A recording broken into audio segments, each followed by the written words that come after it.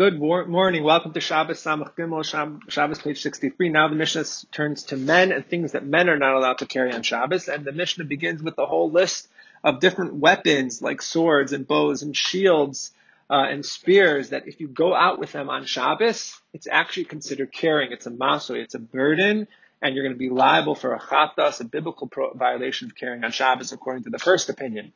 But Rebbe Lazar disagrees, and Rebbe Lazar says, you know what? Actually, weapons are also jewelry for a man. They're ornaments. They look nice on the man. They enhance the person's looks, and therefore you wear weapons, and it's just like female jewelry, and therefore the halacha is that it's not a violation of carrying on Shabbos. But the Chachamim say to Rebbe Lazar, no, that's not true. They're not tachshitim, they're actually gnai.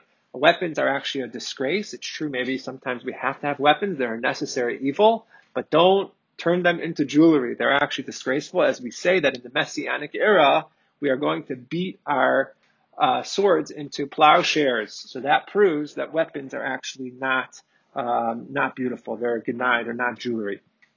And then the Mishnah ends with the idea, some discussions about garters and leg chains and whether they're susceptible to tumah when you carry on Shabbos, and we'll talk about them in a minute. So anyways, the Gemara goes on to talk about this debate between Rebbe Lazar and Reb Shimon. Rebbe Lazar and the Chachamim. Rebbe Lazar say that the weapons are jewelry. So the rabbis say, what do you mean if they're jewelry, then why wouldn't they be around even during the Messianic era, even if there won't be any war anymore?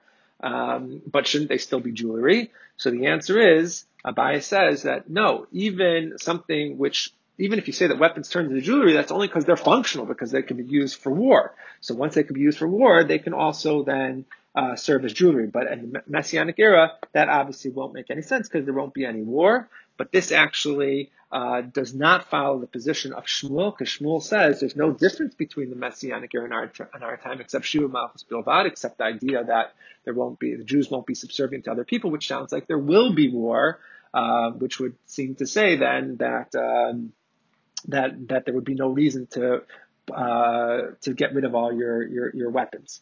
All right, so the Gemara then goes on and continues by quoting a verse that this idea that weapons are a tachshit, our jewelry, is learned from a pasuk Tehillim that says Chagor charbecha al yarech gibor hodcha v'hadarcha, that this sword on your thigh is actually your glory. It's actually your beauty.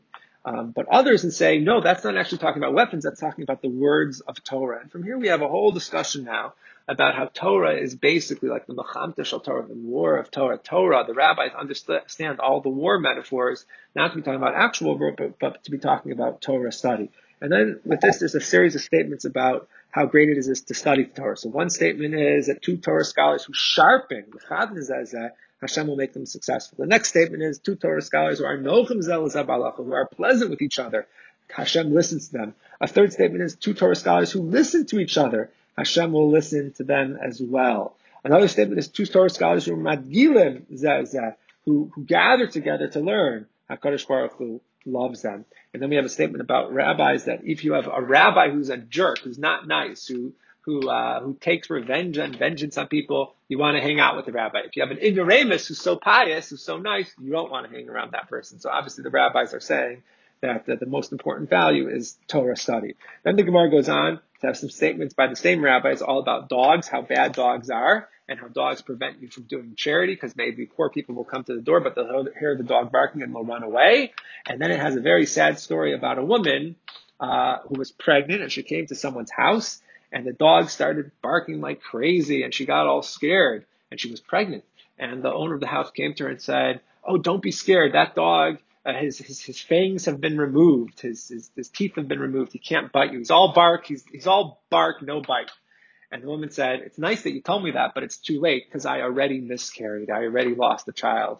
Very, very sad story. Anyways, then the Gemara goes on to talk about the garters at the end of the Mishnah, and basically says that there's garter and then there's like the chain. So one article of clothing was like just garters which held up the stockings on each leg, but then others actually had a chain between the two, and the chain actually was susceptible to tumah. So the question is, what function does that serve to make it to a cleave, to make it susceptible to tumah? So the Gemara said, you know what, it actually served a function because there was a certain family in Yerushalayim that the women, or their young women walked, and their steps were very long, and because of that, their hymen actually ruptured and fell out. And because of that, the elders of that family actually made this little chain to connect the garter, and that forced them to have smaller steps, and that prevented this head thing from happening. Then the Gemara just says that even a smallest piece of woven vessel would actually be susceptible to tumah. We talked a little bit about the tzitz, the head plate of the Kohen Gadol, and the ordering of the name of Hashem on that. That concludes Daf Samach Gimel. See you tomorrow for Samach Daf.